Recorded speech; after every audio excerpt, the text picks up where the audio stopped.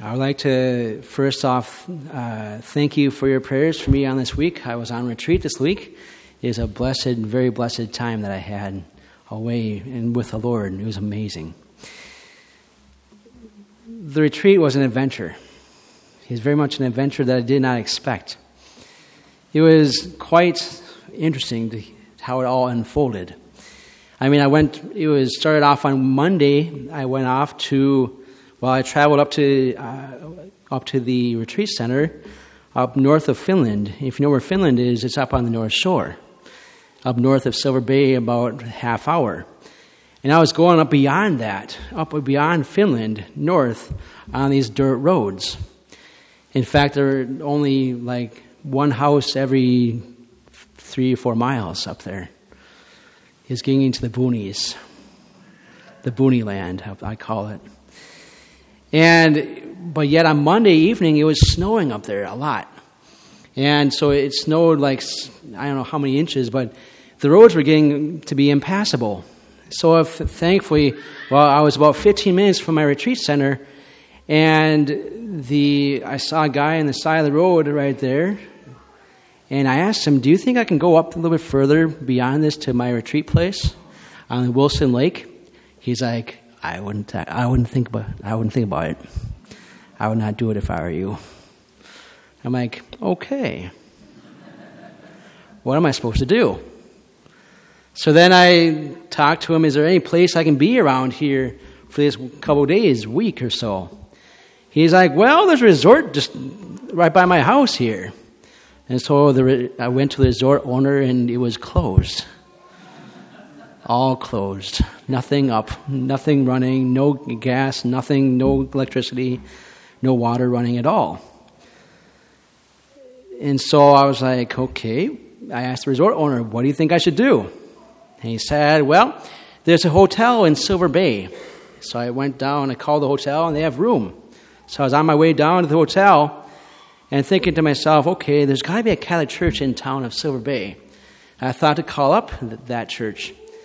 5 o'clock on Monday.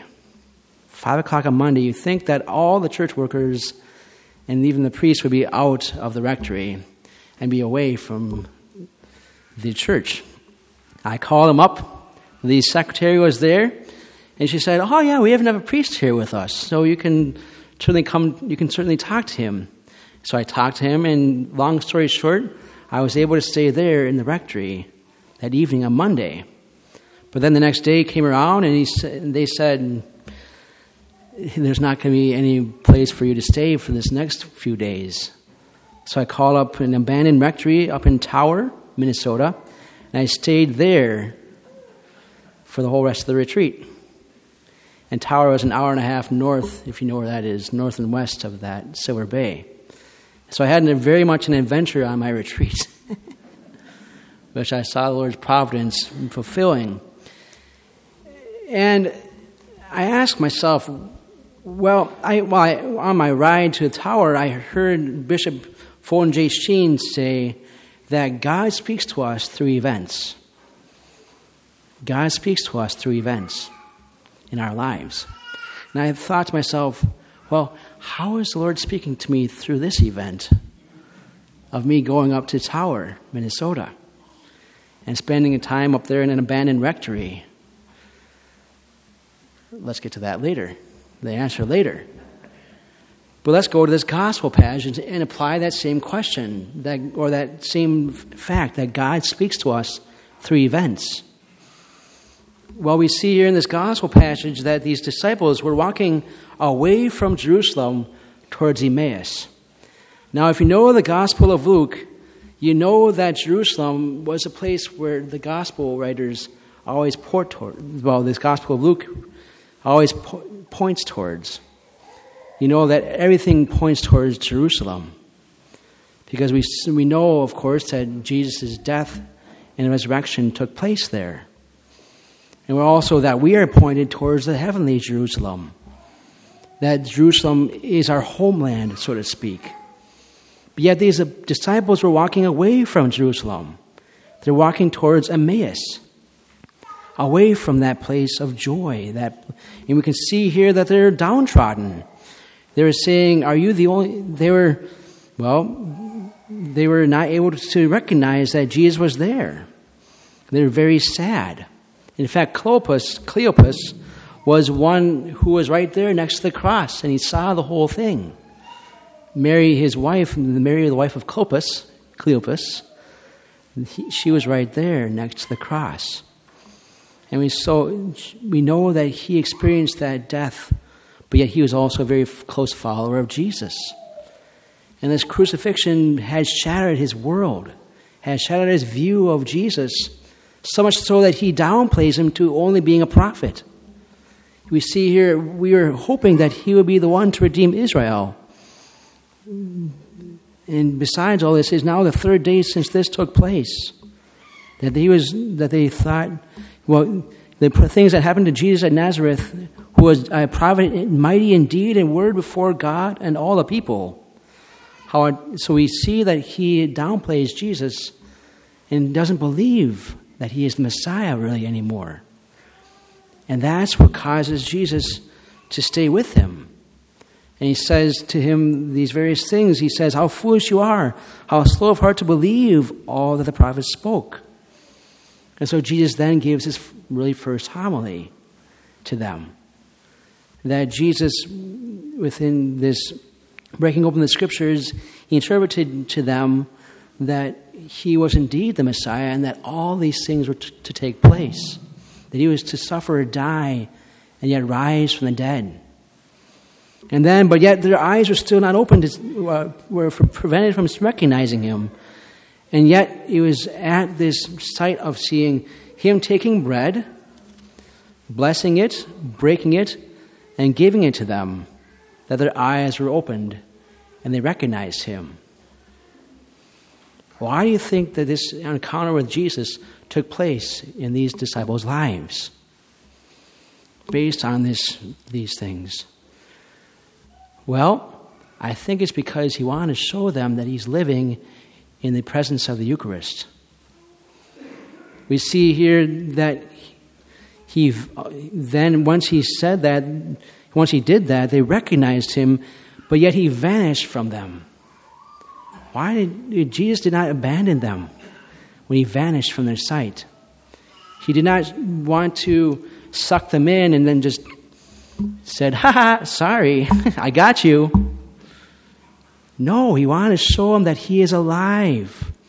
That he is alive in the breaking of the bread. That he is alive in the Eucharist.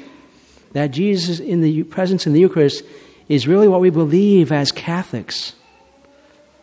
That we are privileged to have this presence of Jesus right here in our tabernacle. That's what Jesus was saying to these disciples on the way to Emmaus. That he has not abandoned them, that he is not away from them, but yet he is with them always, even especially in the Eucharist. So Jesus speaks to us, God speaks to us through events. How did God speak to me through that event of my own life, being in a retreat in Tower, Minnesota? Well, I think he wanted me to give me a deep sense of peace, deep rest in my soul, such that it can have the peace between not only within me, but also within people too, to reconcile with them, to forgive them. That's what God wanted to do for me at that place in Tower. He wanted me to reconcile my heart with them and be at peace with them. I don't think that could have happened where I was planning to go to in Wilson Lake in Finland, Minnesota. I think it only could have happened there in Tower, because there are various things that reminded me of various aspects I need to pray about there in Tower, Minnesota. God speaks to us through events. A lot of times we have events in our lives where we wonder where God is. What are you doing through this? Why did this happen to me? Why did this death of my good friend all of a sudden pass away? Why did that happen, Lord? Why are these other things taking place in my life? I can tell you God speaks to us through those events. He's with us. He's loving us. He's showing us His mercy, showing us His love in ways that we can never even imagine, even through the hardships of life. Even it might be just a small thing that the Lord tells us, but He still speaks to us through those events. As we come to this altar, let's ask our Lord for that ability to reflect upon our lives and to see with the eyes of faith where He is working, and that He is indeed present in our lives, that we don't have to be downcast. We don't have to doubt that He is God in our lives. Let's ask the saints and angels to pray for us as we go about trying to see the Lord speaking to us through the events of our daily lives, knowing that He is present with us and has never abandoned us.